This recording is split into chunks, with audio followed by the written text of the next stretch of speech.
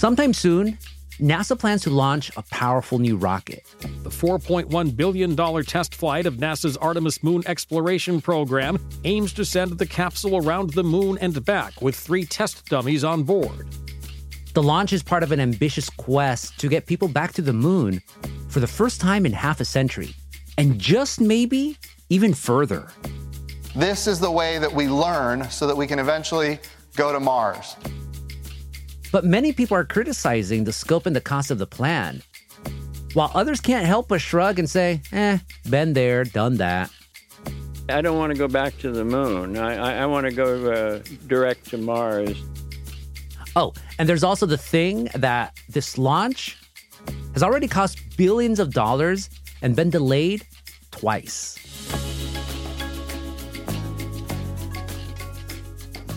I'm Gustavo Arellano. You're listening to The Times, essential news from the LA Times. It's Friday, September 16th, 2022. Today, why the U.S. and its partners are determined to go back to the moon and the role politics plays when we reach for the stars.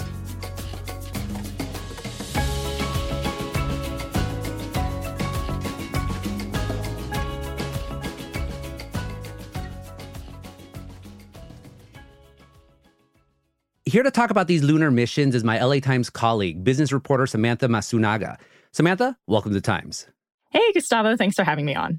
Okay, I'm not a space guy outside of Grogu and the Ewoks. So what is NASA's mission plan to get astronauts back to the moon? So it all revolves around their new Artemis program. Artemis in Greek mythology is the sister of Apollo, a sun god. Artemis is also the moon goddess. It's some nice symbolism there between the original moon program, the Apollo missions in the 60s and 70s, and now with Artemis today. So today with the Artemis program, what NASA's trying to do is go back to the moon, but this time not just to land, collect samples, and go back home. This time, NASA wants to stay. In this still new century, America is not only going to return to the moon, but we're going to return there with new objectives. It was something that was established during the Trump administration. So at the president's direction, we've put an end to decades of budget cuts and decline, and we've renewed America's commitment to human space exploration. This time, the goal is to land the first woman and the first person of color on the moon no earlier than 2025. And ensure that the next man and the first woman on the moon will be American astronauts. NASA wants to establish a long-term human presence on the moon, help their astronauts learn how to live and work in space, and use all that knowledge to eventually move forward and get to Mars missions. We will not only plant our flag and leave our footprint, we will establish a foundation for an eventual mission to Mars and perhaps someday to many worlds beyond. And this is a program that's been the collection of a number of earlier initiatives to either go back to the moon, land on an asteroid. It's the latest incarnation and one that looks like it's going to move forward. Their new Artemis program got continued under the Biden administration. All of that sounds pretty cool, but I do know one thing about Artemis. The first launch for it, there's been some issues with it, right? Right. So the Artemis 1 mission, which is supposed to just send the crew capsule without anyone aboard around the moon, pretty delayed and over budget. It was originally supposed to launch in November 2018. Now it's obviously several years later. They've gone over budget in terms of development. It's now about $3 billion over budget for a total development cost of about $11 billion. And the most recent launch attempts have had a couple of scrubs, one for a faulty sensor, and then another one with a hydrogen fuel leak. So there have been some issues just getting it out to the pad and just getting it into space. So when it does finally launch, what's going to be the goal for this particular first mission? So what NASA wants to do with this mission is really try to test out the technology and make sure everything is working okay before they send a crew, ideally on Artemis 2. So this mission is going to go around the moon. It's going to be somewhere between 37 and 42 days. And they really want to test things like the heat shield on the crew capsule, make sure that it can withstand all of the heat of reentry from space back to Earth. They want to see how long the equipment can last. And they want to check on the rocket. The rocket itself is known as the Space Launch System. It's built by Boeing. And they want to make sure that, everything is okay with this rocket, with the Orion crew capsule, which is built by Lockheed Martin, just before they put humans on board. This is the last test flight before it's really in prime time with astronauts. So you want to make sure that all of that is okay. So there's not going to be anyone on this first mission? No, there's not going to be anyone on this mission. They're launching a couple of CubeSats, which are really small satellites, but no actual people. What there is in there are 3 mannequins, one named Munikin Campos, that's going to test the full suit, the full spacesuit that astronauts would wear, and then 2 mannequin torsos. And those are named Helga and Zohar. And they're just going to test radiation levels, see what the astronauts would be experiencing while in space. Snoopy's going to be on board. Oh, cool. Snoopy. I like Snoopy, but why is Snoopy going to the moon? Yeah, it seems a little random, but actually Snoopy dates back to the Apollo missions. One of the capsules was referred to as Snoopy because it was snooping around the moon. And so Snoopy has kind of kept that association with space and with NASA all the way till today. What are people saying about Artemis and NASA's plan, though, to establish a permanent human colony on the moon? So some critics say that it's really too expensive and that it could have been done more cheaply. And then there are a number of folks, including former Apollo astronauts, who feel like going back to the moon is kind of going backwards. They feel like we've already been there. Why are we going back? We should really set our sights further to Mars, a place we haven't explored yet. But, on the other hand, some folks are really excited. All right. Dave, are you still there? I sure am. Can you hear me? Yes, I can hear you. I spoke with former NASA Deputy Administrator David Newman. Great. So we are recording now. She talked about how this is going to help increase interest in space, kind of bring the moon landings home for a new generation that wasn't around, like myself, during the Apollo landings and all of those Apollo missions. It's been over 50 years. And I'm an aerospace engineer because of the Apollo program. That's just how inspiring it was to, I think, a whole generation. And really increased interest in STEM around the world, not just in the U.S. We just can't wait. And this is, of course, will just be Artemis 1, the first. And then we will send people to the moon in the coming years. And then we will just keep going back to the moon. And that's what I'm excited about. So the end goal isn't just, okay, we landed people on the moon, yes. Right. The ultimate end goal is getting to Mars and trying to build up the ability and sort of the experience to really get to Mars this time around. There's a lot that NASA and space agencies in general need to know before they send humans to Mars. That's the goal. Eventual human mission to Mars. Former NASA Administrator Jim Bridenstine was a really big proponent of this sort of live and work in space close to home before moving to Mars.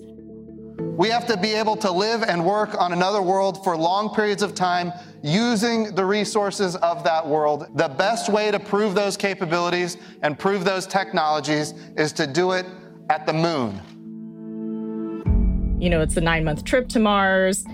You deal with radiation on the way over there. There's a lot of things about living and being in space for an extended period of time that NASA and other space agencies are really going to have to figure out before they attempt these crewed missions over there. And the moon is closer. It's not going to take you months and months to get over there. So the moon is always with the Earth. It is a 3-day journey home. If you need to go back home to Earth, not a huge deal. We know what happens when bad things happen on the way to the moon. We've seen it with Apollo 13. Our astronauts can make it home safely. But when it comes to space, scientific understanding is never the only objective. That's after the break.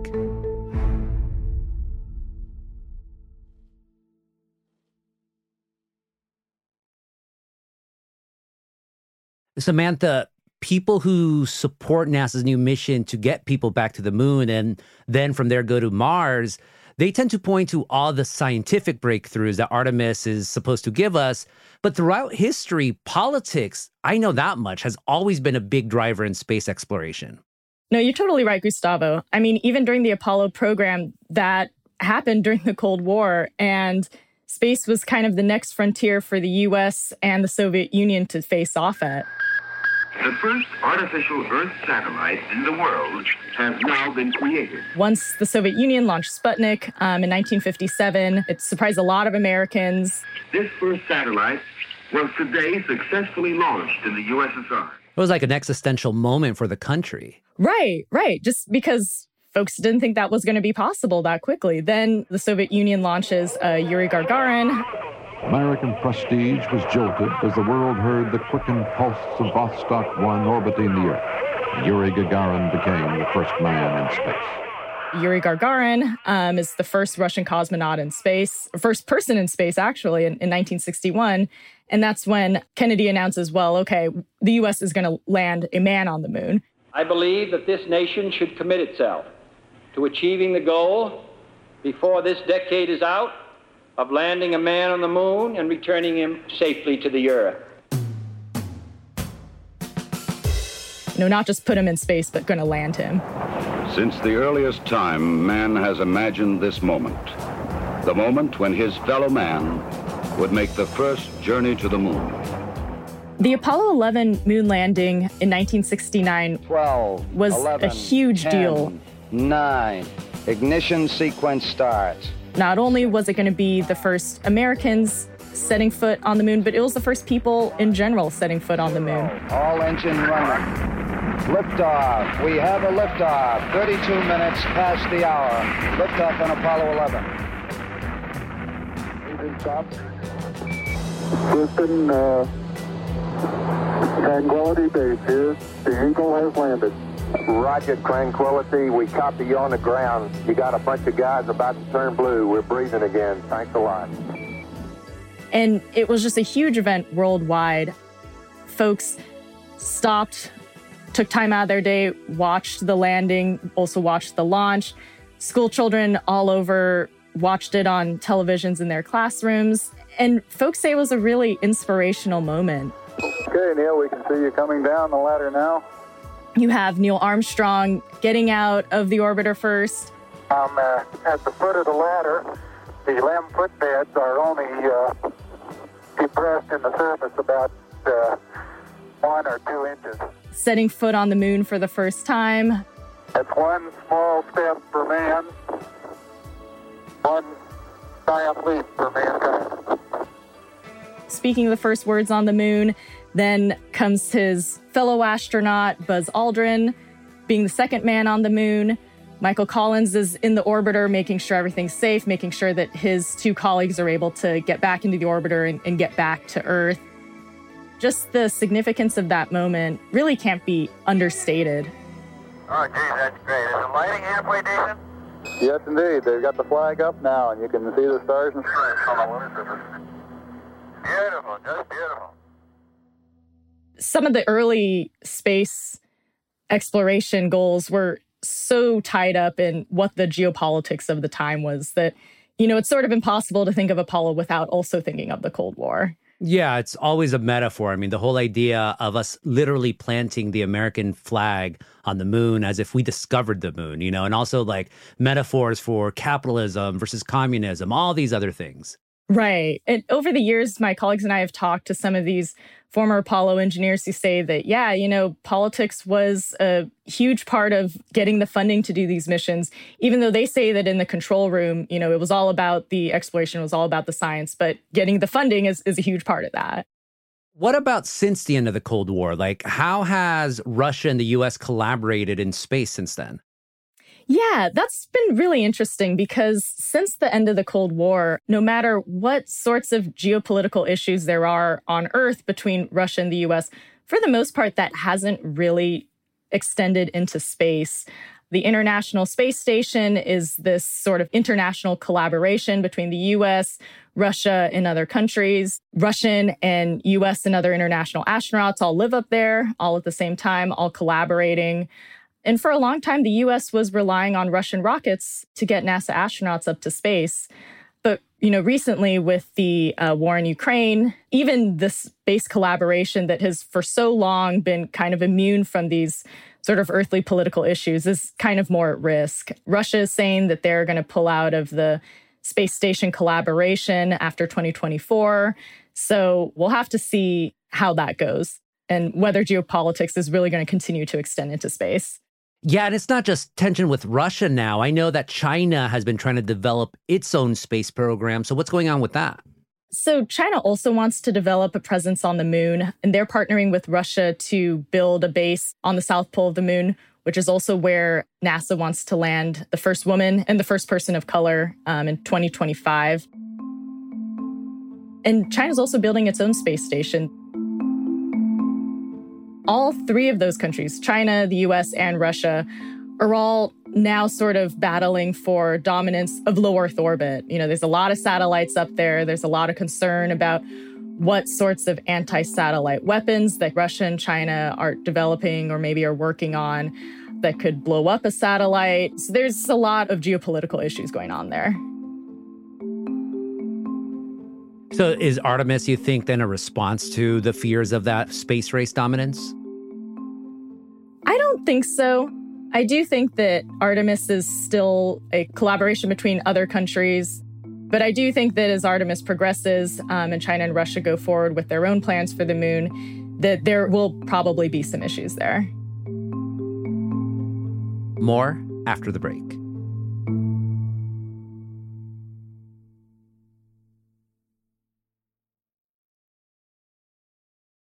Samantha, you mentioned other countries being part of Artemis. Who are they? So Japan, Canada, a lot of European nations are all partnered with the Artemis program. I'm Jim Bridenstine. I am here today to talk about the future, a future that is peaceful, free of conflict, and one where humanity explores and develops the moon and Mars in harmony. There's this sort of international space diplomacy framework called the Artemis Accords. The principles described in the Artemis Accords are what will create a bright and prosperous future that we all want for ourselves and for generations to come. A lot of countries have signed on and said that they agree to explore the moon in a peaceful manner. These principles are grounded in the Outer Space Treaty, the very foundation of international space law. This is how we'll all sort of collaborate on missions and landings and moon minerals that we might find there. Achieving this future will require both vision and action, which is why it's my pleasure to sign, on behalf of the United States of America, the Artemis Accords. And it's everything from, just the general agreement to all these principles, all the way to some countries are contributing technology and hardware for moon landings and moon bases. So for all of our international partners who are joining us today in the Artemis Accords, let's sign. So there's a lot of different opportunities for those countries to all get involved. And it's not just countries. I know that billionaires are going up there, like Elon Musk, Jeff Bezos. It's like a total gold rush to get into what's out there. And I did read that NASA's calling all of this the new lunar economy. But what exactly is that? Yeah, so it's the idea that once humans go back to the moon to stay, that there is money to be made up there. Folks have said things like, maybe you can mine the moon, get minerals from there, send it back to Earth, and that maybe is a way to get some more minerals that are harder to get on Earth. There's everything from, maybe can tourists go around the moon, and, companies are building rockets and building capsules that would allow for that. It's hard to tell how big this market could be just because it doesn't exist yet. There's no shortage of companies trying to figure out what are ways that we can make money from this and how can we prepare for that now. How is the private sector involved in the Artemis missions or lobbying to, get a part of that? Yeah, so there have been a bunch of companies that have either won or are currently competing for contracts to be part of Artemis. Last year, SpaceX won a contract to land some of the first humans on the moon with their Starship human lander. Northrop Grumman is working on things like parts of a lunar gateway that would sort of be the go-between between being in space and landing on the moon. Northrop and Lockheed Martin are also working on lunar terrain vehicles where astronauts can drive around the moon. So there's already been a lot of contracts out to industry for how to be a part of that. And going forward with a sustained presence, I imagine there will only be more contracts. So have we moved beyond governments dominating space exploration? I don't know if I would say totally moved beyond it, but there's definitely a huge private industry presence now that there never was before and certainly wasn't during the Apollo missions. Now there's a lot of companies that have really robust launch capabilities that could maybe one day help out with just general transport to the moon. And that sort of industry presence is way larger than it ever has been before. It's clearly not just spaces for governments anymore. Spaces for whatever company has the capacity and the resources to go up there. With this big push then, what are the potential pitfalls or even opportunities of having so many nations and companies and people trying to get into space? Yeah, so it is getting pretty crowded. There's companies like SpaceX and also Amazon that are launching satellites that would provide broadband internet. There's concerns about collisions between those satellites or those satellites interfering with astronomy and images up there. So there's a lot of concern about how that's all going to work, how you continue to send more people and more things into space as there's already starting to be more and more things in between, Earth and the moon. But the other opportunity for this is that with more companies involved, the idea is that hopefully the price tag for some of these missions gets a little bit cheaper. Finally, Samantha, all of this sounds cool. I mean, hey, going out to space, being on the moon, but what does it mean for people like you and me? I hate to ask questions so blunt like this, but honestly, why should people care? There's so many problems right now going on. And I do know one thing about the space race in the 60s, that exact same critique was done back then when there were so many issues, because I always remember this song by Gil Scott-Heron called Whitey on the Moon. Literally, that was called Whitey on the Moon. And it critiqued this very idea of like, why should we spend billions of dollars just so we could be up on the moon? Yeah, so that is a really common critique. And when I spoke with David Newman, the former NASA deputy administrator, about this, something she really talked about was how inspiring the Apollo missions were for students, for young people. Remember what Apollo did for the world. Really, everyone around the world said, yeah, we went to the moon. And that's exactly what we want to say. We, meaning humanity, went to the moon. We don't divide it by nation state. And what she had said was that the Artemis missions and going back to the moon and, eventually on to Mars could be that same sort of inspiration. It's democratizing space and access. Every person, every school child, every nation, every space agency can say, yes, we're getting into space. People don't have to think of space now as something, otherworldly. It's just another realm. And other scientists say that going back to the moon and really taking the time to be able to do more research and collect more samples really helps us understand more about the Earth itself and the Earth's formation and that history. And, going into space helps us learn more about us on Earth.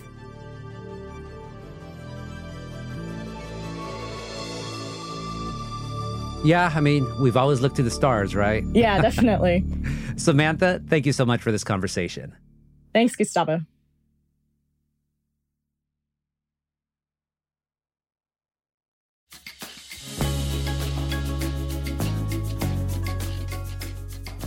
And that's it for this episode of The Times, Essential News from the LA Times. Kasia Broussalian and Shannon Lin were the jefas on this episode, and Mike Heflin mixed and mastered it. Our show is produced by Shannon Lin, Denise Guerra, Kasia Broussalian, David Toledo, and Ashley Brown. Our editorial assistant is Madeline Amato. Our engineers are Mario Diaz, Mark Nieto, and Mike Heflin. Our editor is Kinsey Moreland. Our executive producers are Jasmine Aguilera, Shani Hilton, and Hiba El-Orbani. And our theme music is by Andrew Ipe. I'm Gustavo Arellano. We'll be back next week with all the news in Desmadre. Gracias.